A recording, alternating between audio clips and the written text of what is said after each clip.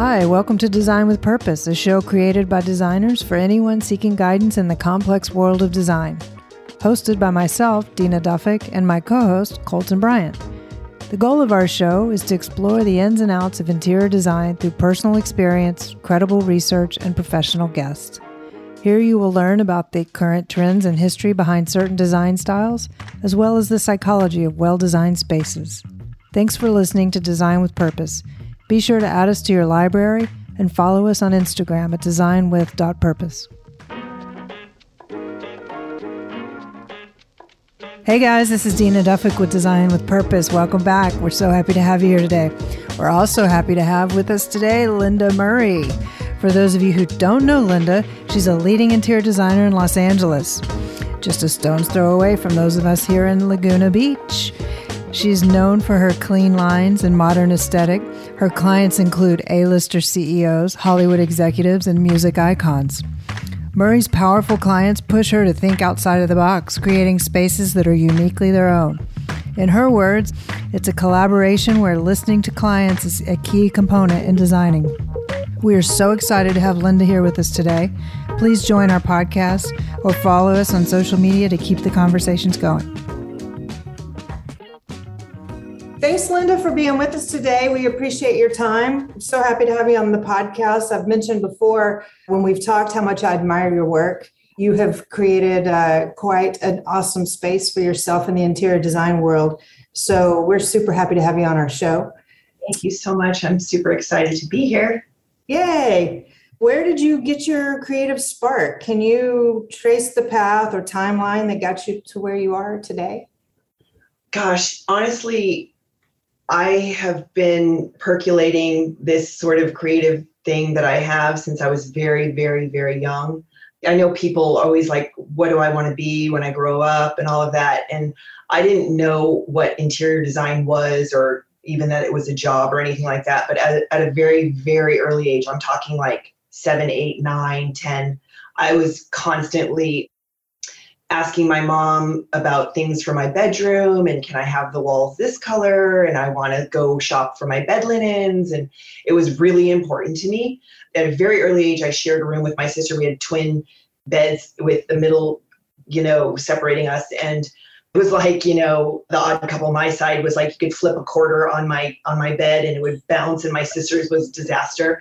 Finally, we got our own rooms, and my mom was so awesome in letting me kind of do my thing in my bedroom. And I also remember driving around LA in the backseat of my parents' car and looking out the window and just looking at all the homes and like really desperately wanting to go inside these people's homes. Like I had this weird fascination with like how people lived. And when I became older, it never changed. I moved my furniture around. I asked my parents to move their furniture around with living room and family room and stuff. I'm like, I don't know. It's like I was born like that. And neither of my parents are involved in interior design in any way, shape, or form. It's very, very unique to me. And when I was 16, my mom we had a person helping us with our house, and she let me work with her to do my room. And at the time it was like very Laura Ashley, Pierre did, whatever. But I realized at that point that's a job. And so I'm like, okay, that's it. I'm going to do what this lady does. And that was it. I mean, the aha moment. Yeah. I'm like, oh, it's an actual job. I'm not crazy. Yeah. I love that.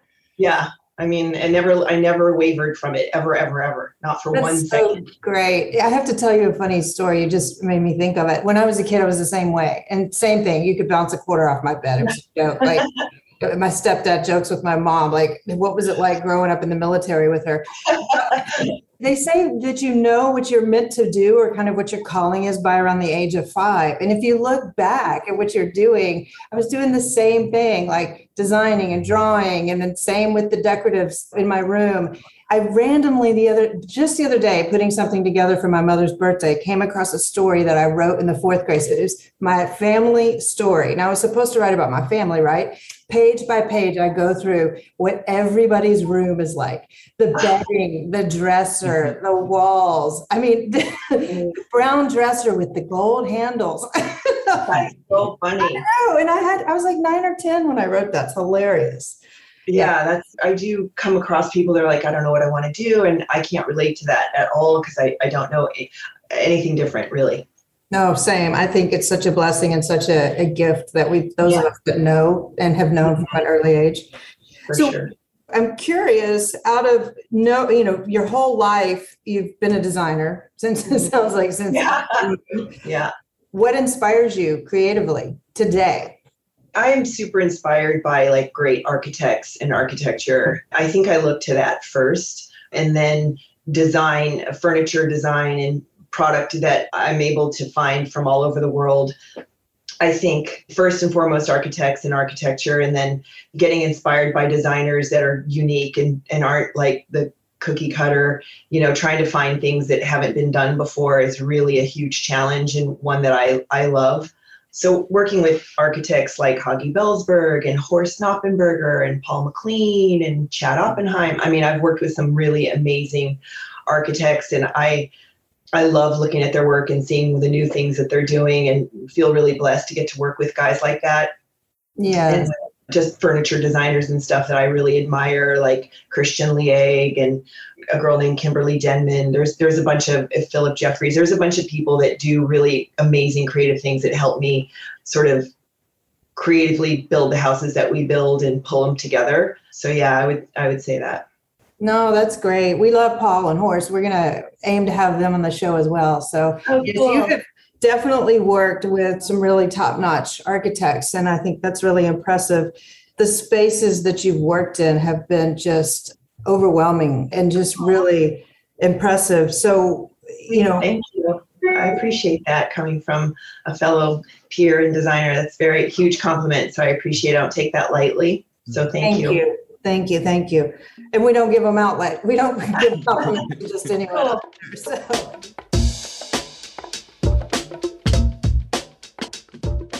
What is your favorite part of working with high-end luxury design? The inspiration that you just mentioned and working with that caliber of architects and other designers is impressive. What's your favorite part there's so many moving parts to the design that most people don't know about. So within the underbelly of the design world, what's your favorite part of that?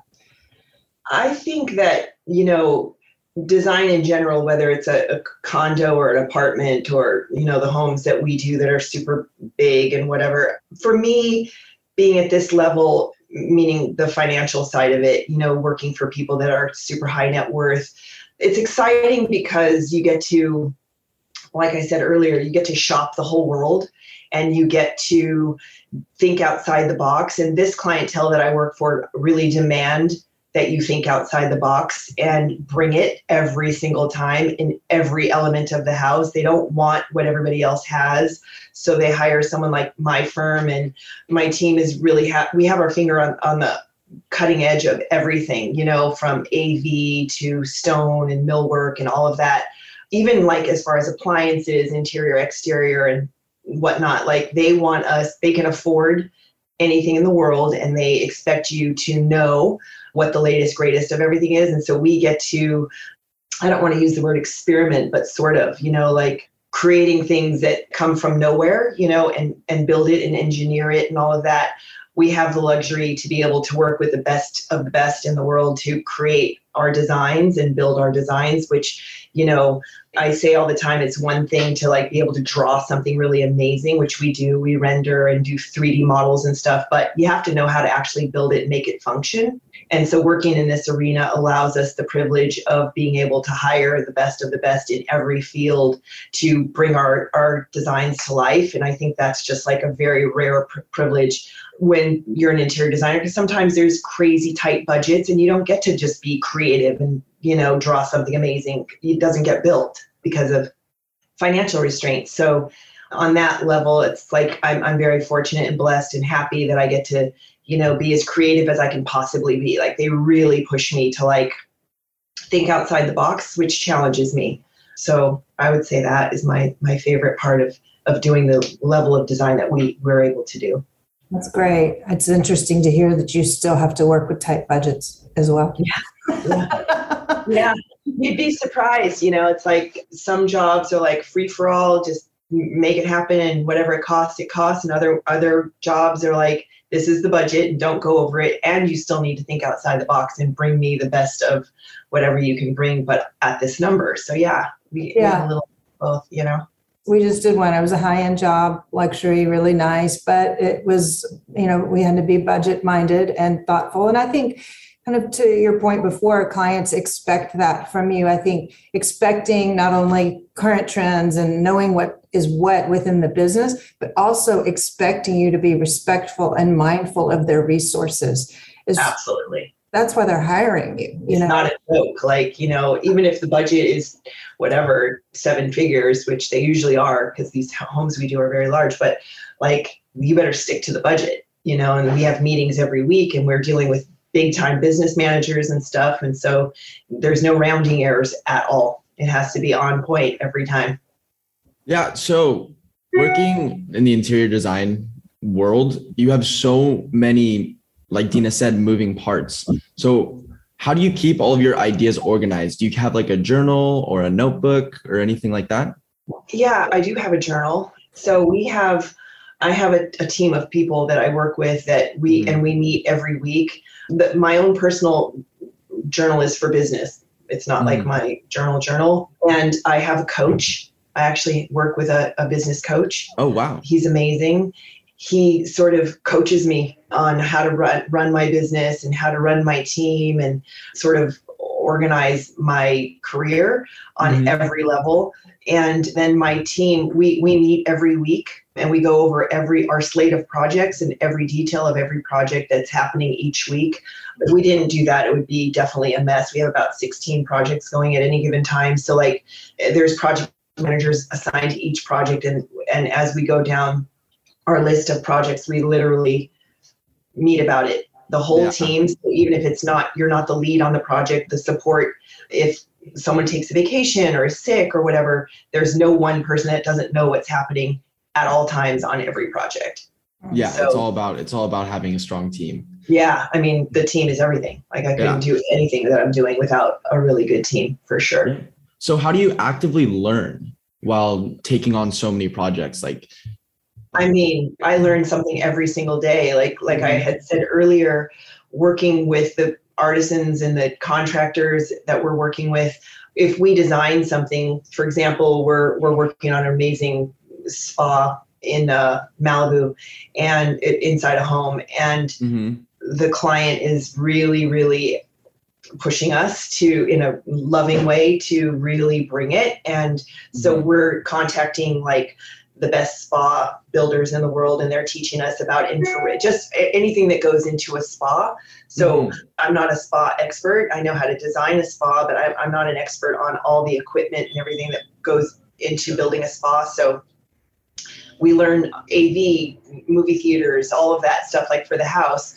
We learn stuff every single day because like there's always new technology, and you know, those vendors actually are educating us, and they come to our office and they do presentations all the time showing us what the latest, greatest is. And so we're able to then tell our clients, look at this, look at that, look what we're able to do. And so, yeah, it's like a learning experience. Literally almost every day we go to job sites, and the contractors, even the subs and whatnot on the job sites with stone and tile and how to install things and different ways to do things. So I hope I never stop learning.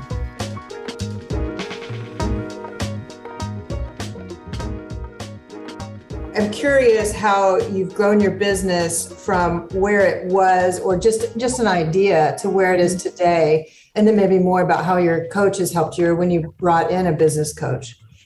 Yeah. So honestly, like when I started, I've had my company, I'm on my 25th year. Wow. And it's one of those things that's truly word of mouth. Like in the beginning, I didn't even have a website. I didn't have business cards. I had a business license. I went and got that. And the first thing I did, which I highly recommend to anyone that's starting a business, no matter what the business is, but specifically for me with interior design, I was smart enough to know what I didn't know.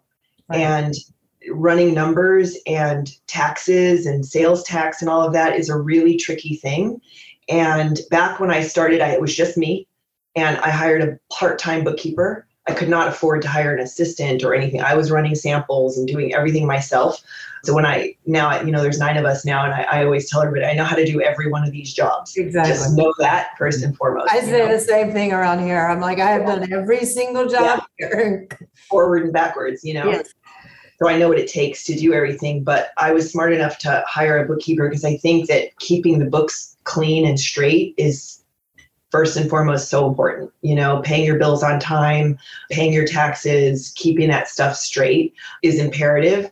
So I started just by myself and got some really nice clients very early on. And I think that me personally, I was blessed. I was born and raised in LA, and I landed some sort of high profile clients really early on, which doesn't always happen, and I worked for free, practically for free. I broke even, but I took a couple clients, like Minnie Driver is one that I worked for very, very early on, and she just came off of Goodwill Hunting. And I was like, I'll work for you for practically nothing, and I'm going to use your name. Like I'm going to run around town saying I'm working for Minnie Driver or whatever, because it matters. It's like those kind of high profile clients matter as far as perception goes. I could have done a really crappy job, but no one asks that. They're like, oh, she's working for Minnie Driver, she must be good. Exactly. So I got really lucky in that respect, but I also worked my butt off. I hustled, and I kind of got like a couple of name people, and then they kind of pass you off to their friends and agents and other, sort of movie people, and then kind of just built from there. I then realized, okay, I need a website, I need business cards, I need to like create a logo and all of that. And it kind of just happens gradually. And interior design, it's interesting. It's the one thing where your calling card is people's homes. Mm-hmm. So if you have sort of high profile clients, they don't have to be movie stars or whatever, but just people that have other high profile people show up to their home and like, who did this? Yes, it's exactly. Lynda Murray. And then I would get phone calls, just random phone calls all the time. And it just grew like that. That's great. I love it. I love to hear stories and people's backstories of how they got started. That's really inspiring. Colton had asked you, one of the things that's really important about interior design is staying organized and how you stay organized.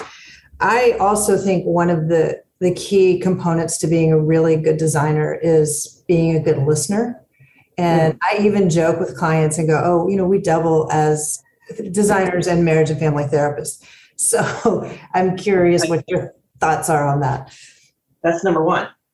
To me, that's number one. Like that is when I going to interview with a client, I have an all-girl team, but I tell every one of the women that works for me, I'm like, listen, just don't talk, listen. That's like, people like to hear themselves talk and people, interrupt and whatever. And I really practice listening. And I tell my clients at every meeting, I'm like, this is your house.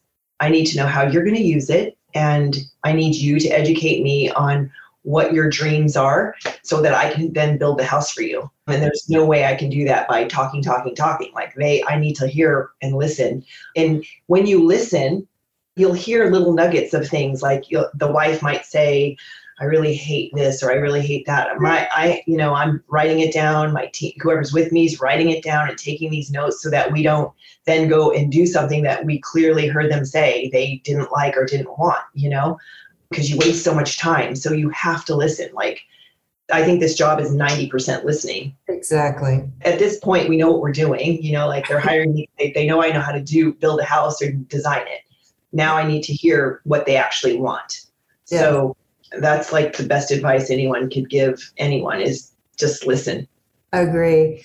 I have a friend, a colleague, another architect in the business, and he always says, people aren't hiring me for my technical skills. They're hiring me for my expertise. And I think part of that expertise is knowing when to pull back and just listen. And if you listen, they tell you what they want. And they also tell you what they don't want. They tell you what the problems are. They tell you what the budget is. Yeah. I mean, the thing that you just said is true. It's like they tell you what they don't want. They may not know what they want, but they know what they don't want. That's always the case. They may have no clue what they want. And I can it's their ship and I'm sort of the captain driving it. You'll always hear what they don't want. I think people are really clear about what they don't want, what they don't like, what they're not interested in. But I can help them if I'm listening to what they don't want, help them figure out what it is that they do want. It's almost like working like a translator, right? Yeah. Yeah. And a therapist. That's also very true. Yes, exactly.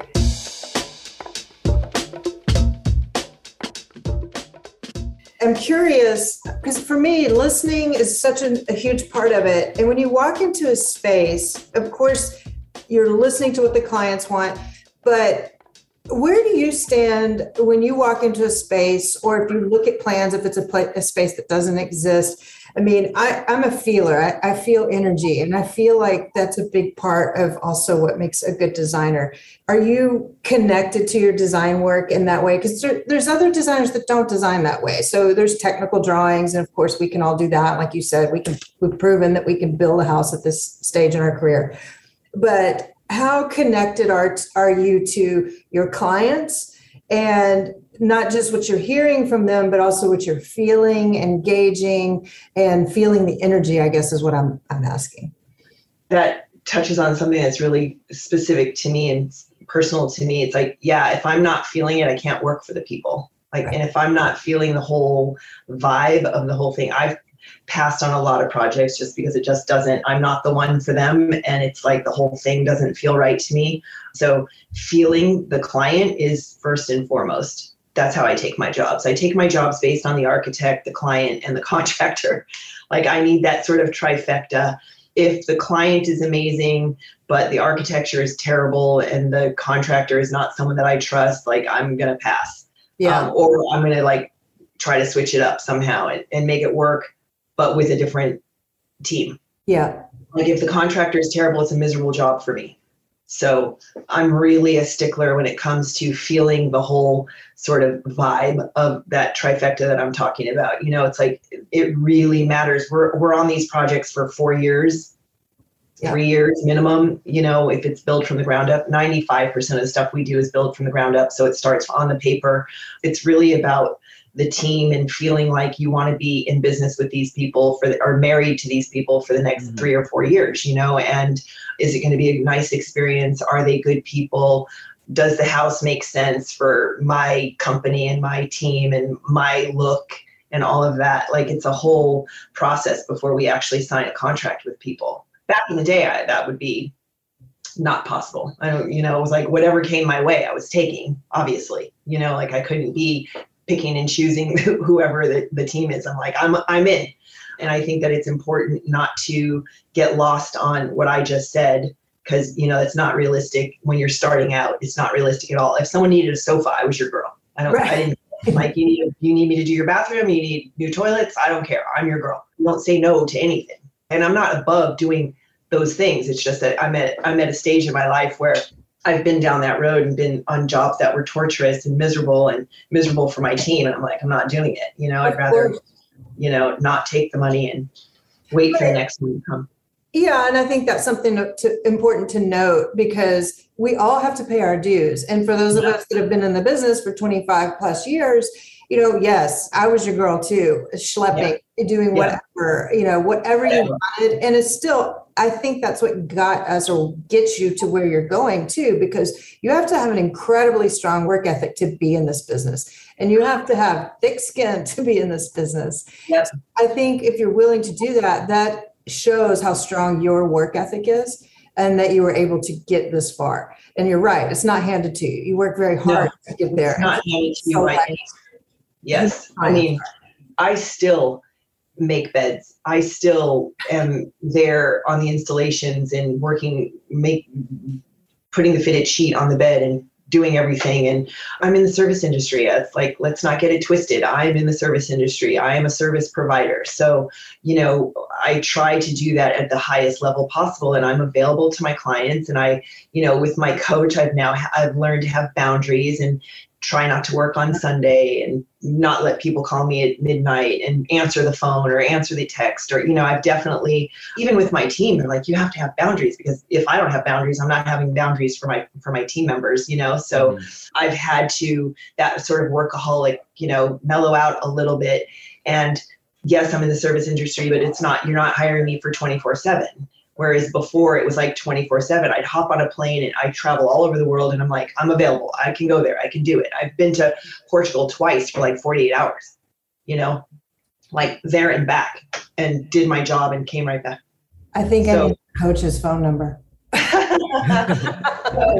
So, it's not like things are going to fall apart if I'm gone that extra day. So I can I've been to Europe so many times with such a quick turnaround that I don't even have jet lag because I'm not there long enough to even have jet lag, which isn't necessarily good, but working for the billionaires and multimillionaires that we work for, they kind of expect that. And you kind of have to be willing and able to sort of provide that level of service when it's needed. Now, there are boundaries and it doesn't need to be so extreme like I just said. But again, people with that net worth like that, she's available, she'll do it, she's amazing. And then they tell their friends and I need to hire more people and whatnot. So it's like, that's kind of how your business sort of grows. Like you don't say no. And then you get to a point where you can say no, but it takes time. It's been 25 years, 25 long years.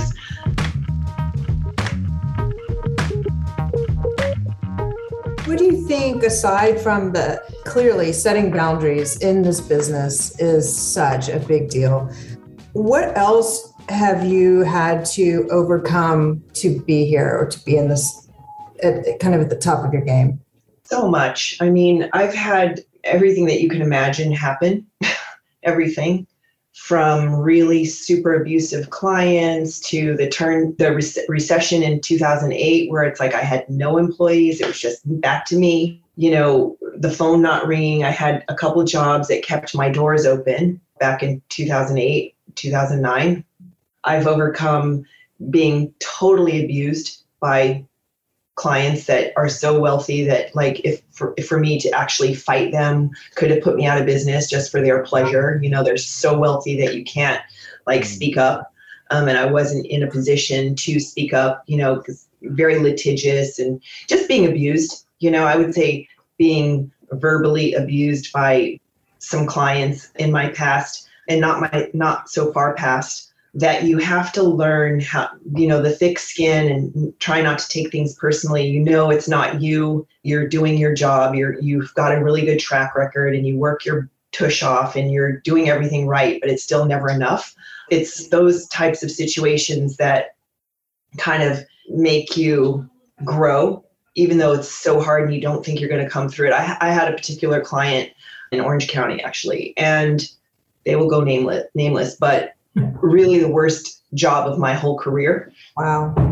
Huge, massive job, but very abusive couple.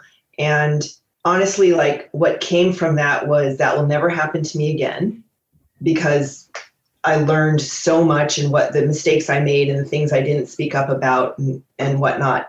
Everything that's hard, you don't appreciate the good things if you haven't had some hard things to remind you, and I think that in this business, in the service industry, and dealing with people's homes, it's super personal. So they get kind of crazy sometimes when it's their house and we need it now. And this doesn't look right. It's not what I expected and whatever, they'll torture you and call you 7 days a week, all day long, all night long. And I think it makes people behave a little crazy sometimes because it's their home.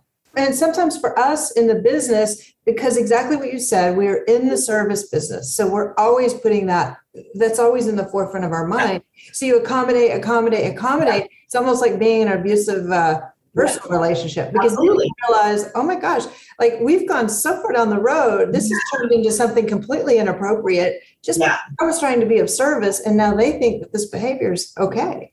Yeah. And it's not okay. And yeah, that one stands out for me the most, besides the recession, is just working for people that, because you're in the service industry and they're paying you a fee, they then own you, sort of. Do you remember the first time, because I think it also ties into what we were talking about before, you had mentioned, you used to take every job. I'll just take it because, we're trying to build a business and we want to eat. And we feel fortunate to be in a business where we're creatives, and not all creatives know how to make a living in a business, but do you remember the first time you fired a client and what that feeling was like? Yeah. That's fantastic. Right. Sweet freedom. Yeah. It doesn't happen often. No. I can count on one hand how often it's happened, but yeah, it's like that feeling of I'm not doing this. You do not get to treat me this way. You need me. I do not need you. I will rather work at McDonald's than take this kind of abuse. Right. And yeah, I'm like, lose my number. We're done. Good. Yeah. And they always, almost, I would say 4 out of the 5 called me and please come back kind of thing. And it's like, there's no amount of money that could get me back. And it's a great feeling. Yeah. Mm-hmm. It's a great feeling. It's not fun. Don't get me wrong. It's not like, oh, I'm going to fire these people. It's a bummer because you want to finish the job and you want to. I just recently quit a job a couple months ago. Huge job that I was on for a really long time. And I finally had enough.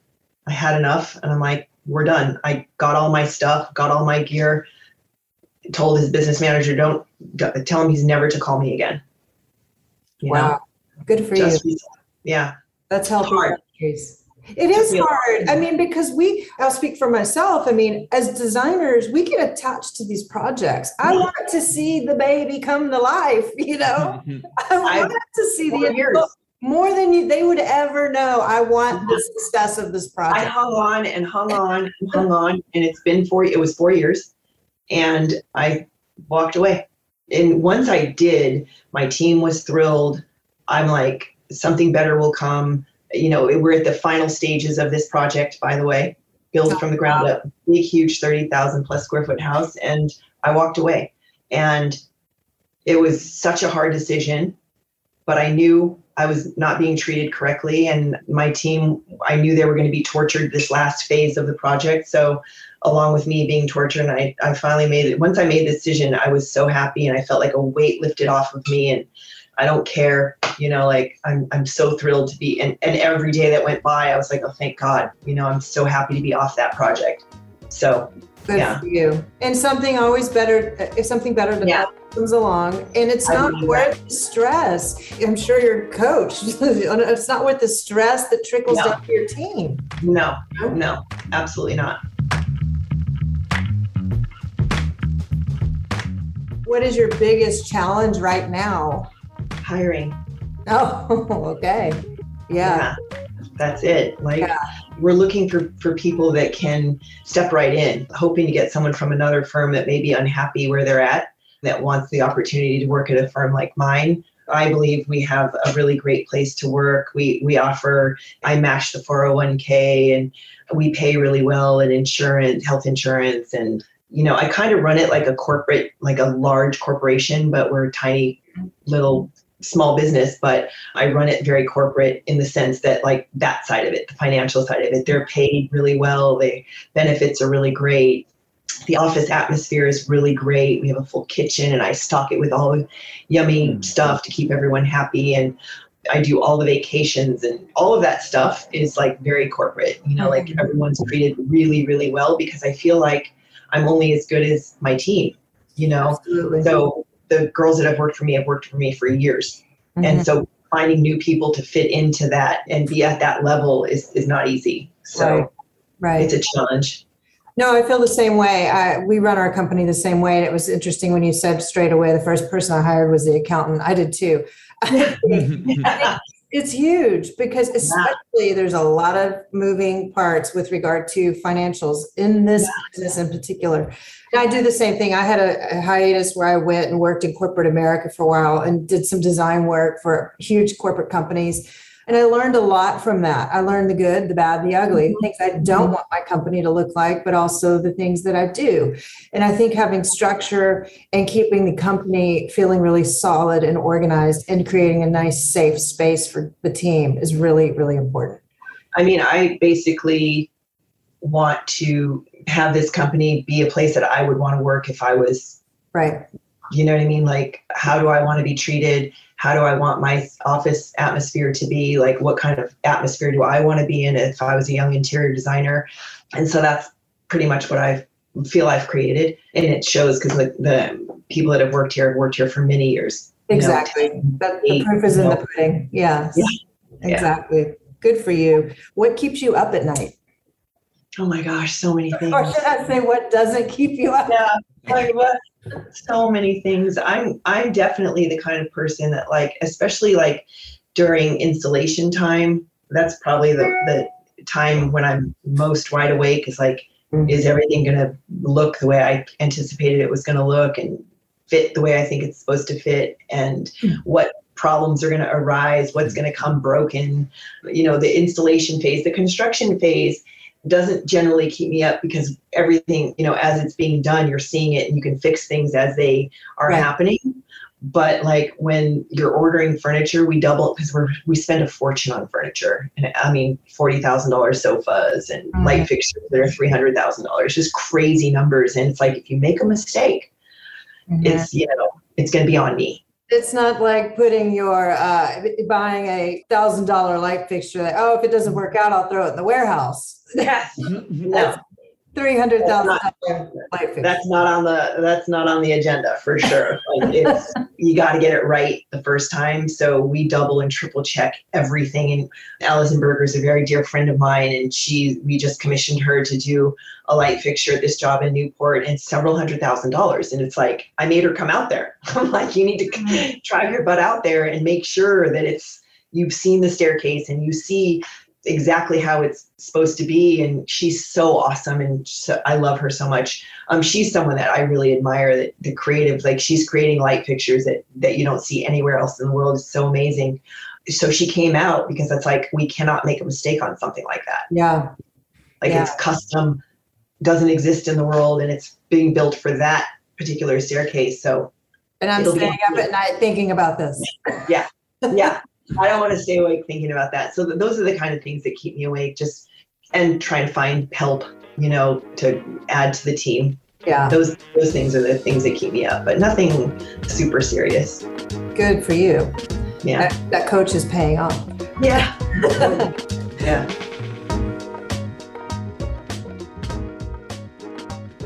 Along those lines, and maybe it was this Orange County client you mentioned, but what would you consider your biggest failure or worst moment in your career?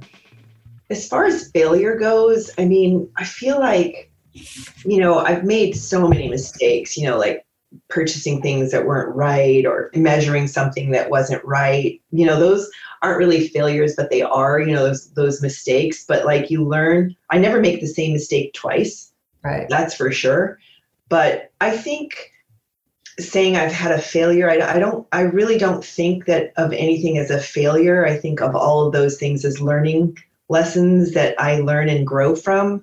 But the hardest thing definitely was that particular Orange County client that really broke my spirit there for a minute. I was thinking, do I really want to do this job? Mm-hmm. Is it worth it? Like, why am I doing this? It's not so ungratifying and painful.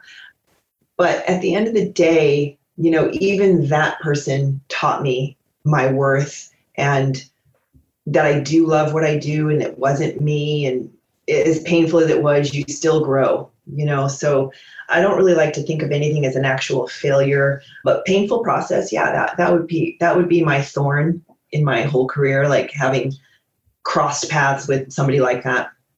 Yeah, that's good advice, though. I mean, it really, I think, especially in this business, it really is hard to look at anything as a failure. Yeah. You have to be so adaptable. Of course, we make mistakes. I mean, if you think of all of the details that we're managing on the daily, it's a lot. And especially for young designers starting out, there's so much. I mean, of course, you're going to make mistakes with measuring, or, I still make mistakes. Of course. Like, I'm like thinking, I wish that I paid more attention to that. I wish that we're human. Like you said, there's so many moving parts, and there's, you could be off by 1/4 of an inch and the thing doesn't work. Exactly. Like, I tell people in our world, an inch might as well be 10 feet. Exactly. Exactly. If it's off, it's off. So there's a lot of moving parts, and it's a really hard job, but it's also really gratifying when you walk away and the clients are like sleeping in their nicely made bed, and they're so stoked, and they're like, this is everything that I wanted and more, and it's better than I ever dreamt. And, to me, that's worth its weight in gold. So I love that. Yeah. So you mentioned earlier how your hardest problem is hiring new people. Mhm. And you mentioned that you're looking for younger interior designers. So what advice would you give them if they were wanting to be hired by you or whatnot? So there's a few things. I think first and foremost, education. I think that's really important. Like you don't have to have a degree to be interior decorator, but to be an interior designer and to work at a firm like mine, you definitely have to have a degree. You definitely, higher education is even better, getting a master's in a lot of the girls that work for me have masters in interior design and masters in architecture. If you're going to work on these multi-million-dollar projects, we need you to have those technical skills. That's really important. You cannot work here and not have the technical skills with AutoCAD and SketchUp Pro and ArchiCAD and Artlandis, whatever. You have to know the programs because, like I said, we build from the ground up. So we do a lot of interior architecture. So education is one. And the other thing that I would love to impart on young people is not to go jump around from job to job. I get resumes every day. And the ones that I don't pay attention to are the ones that have worked here for 2 months or there for 4 months. Like I really frown upon that. Yeah. It just shows me that they don't have staying power. And I think it's a mistake a lot of younger people make. Like if they're not happy, look, don't stay at a job that you're being abused at. Don't stay at a job that's miserable or, but if the job is just hard and you're learning, stick it out, like a minimum a year. I like to look for 2 year, if you're moving after 2 years, it's maybe the employer's not seeing your worth and not moving you up or paying you what you deserve. Yeah, they might not even have the benefits that you have. Too. Yeah, of course, but job hopping is never good. Never, never, never. And I'm curious, along the same lines, looking back, say 25 years ago, what advice would you give young Lynda starting out? What would you done differently back then? Yeah, I would definitely say that everything's going to work out, and don't sweat the small stuff, like that you're going to be okay no matter what. You're going to be okay because if you work hard and you are honest and have good intentions, you're going to be okay no matter what. But what would I do differently? Gosh, I'm not sure what I would do differently. I kind of feel like I'm here for the right reasons. And, like I said, I'm the first to say I've made a million mistakes. I can't even, it's countless how many mistakes I've made. But again, those mistakes kind of get you back on track if you don't make the same mistake twice. You kind of learn and grow and learn and grow. So I think I would just tell my younger self not to stress so much. I think you worry a lot about the future when you shouldn't, like take every day, live in the moment and be grateful for everything you have. Don't ever become complacent. I will say I became complacent. There was a period where I was like feeling myself a little too much. And I got a little dose of humble pie and spending money and, yes, I'll take it. And then the crash of the recession hit and I was like, like I was definitely complacent and spending money I shouldn't have and driving nice car, whatever I was doing. And I wasn't prepared for the recession at all. So thank God I didn't lose my house. Thank God it never got to the point where I was like having to sell stuff off, but it was close. Right. It was close. Now that I think about it, that's what I would do differently. I would not become complacent no matter what. And so, interestingly enough, I still feel like so grateful and save my money and don't overspend and don't spend money I don't have. And that feeling of like, I'm the bomb, because I'm not. There's plenty of people that are better than me at this job and will get that client before me, So that's great advice. I think staying humble is really important. I'll have to tell you a funny story. When I finished a huge job, and one of the bonuses of this job was that somebody gave me a Porsche. It was a convertible Porsche, and I was feeling myself in that Porsche. It was like the nicest car I'd ever had. The roof is down, and I'm driving down. I think it was the first day I'd driven it. And I'm like, oh yeah, this is what it's about. And then a bird shit on my head. It's like reality. And I was like, wait a minute. Okay. That is a sign. I need to stop feeling myself quite so much. Yeah. I mean, I'm grateful that it happened, that I was given such a large helping of humble pie back then in 2009, so that it made me change my I paid my house off. I did a bunch of stuff and set myself up so that never happens again, where I'm like really down to my last $1,000 or whatever. Good for you. So important. And so and then here it shows up again with COVID. Yeah. So, you're prepared. Oh yeah. I was like, COVID schmovid. I'm fine. Like it sucked. Don't get me wrong, but I wasn't in the same position because I set myself up to not be in that position. So. Right.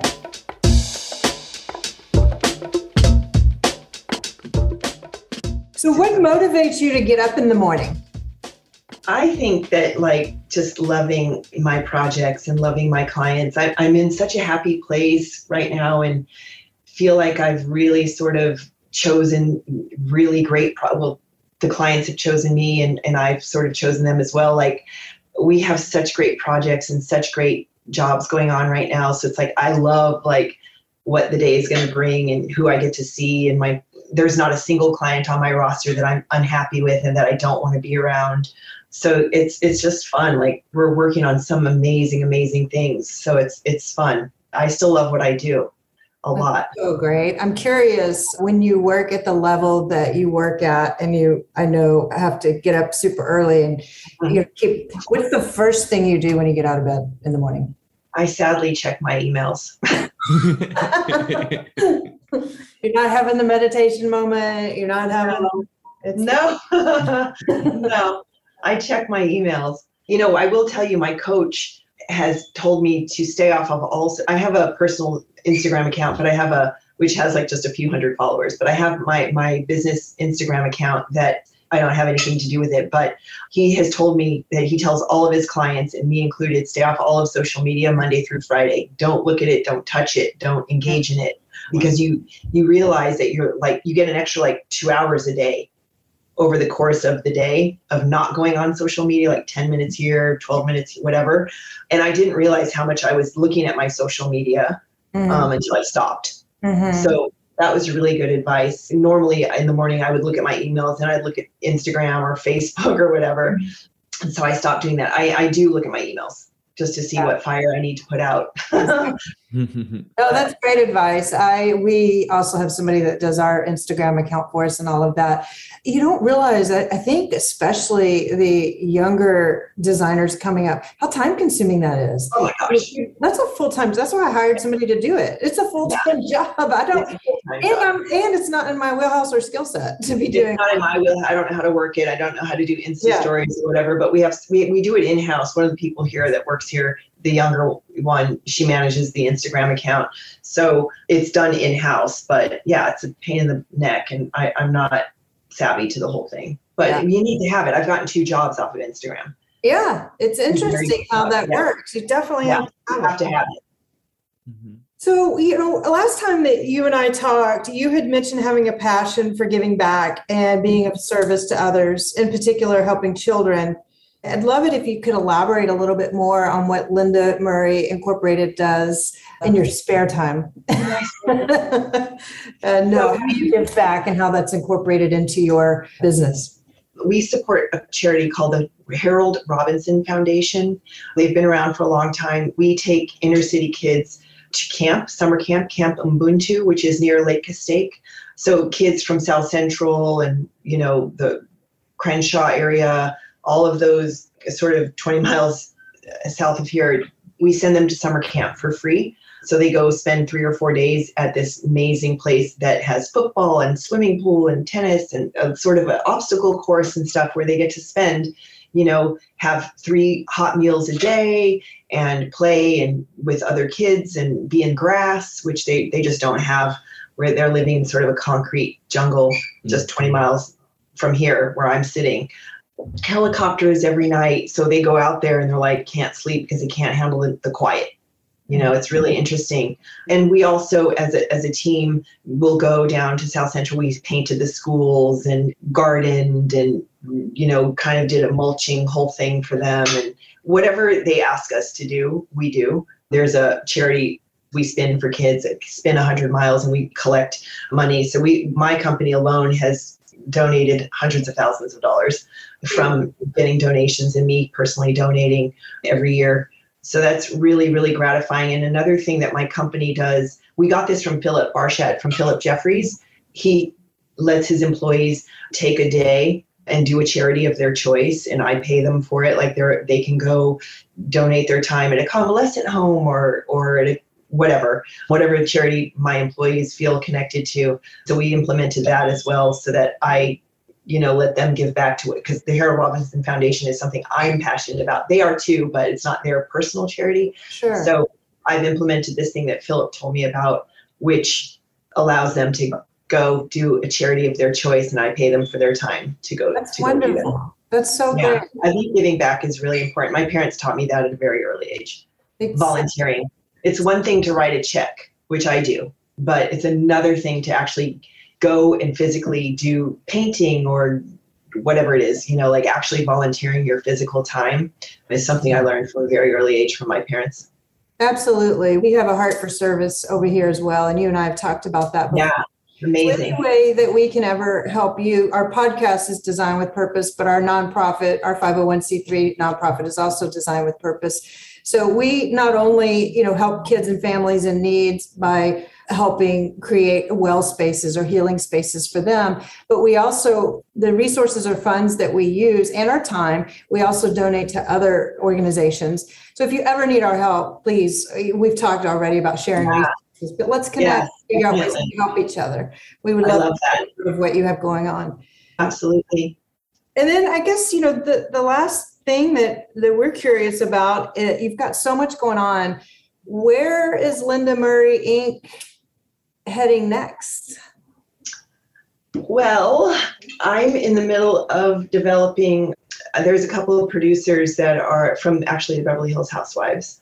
The producers of that show are developing a show for me. So we're in development on a show, not like a reality Beverly Hills Housewives show, but something very specific to me and my company. And I don't know if you know, I'm a pilot and I play polo and I do those things, whatever. So and just kind of incorporating all of that into like the business that I've built and sort of my niche, which is, I don't know if you also know this, but I design mostly for men, high net worth men, single men. I did not know this. Yeah. I have a single sister that you know. Ah, okay. That's good. I need to check her out.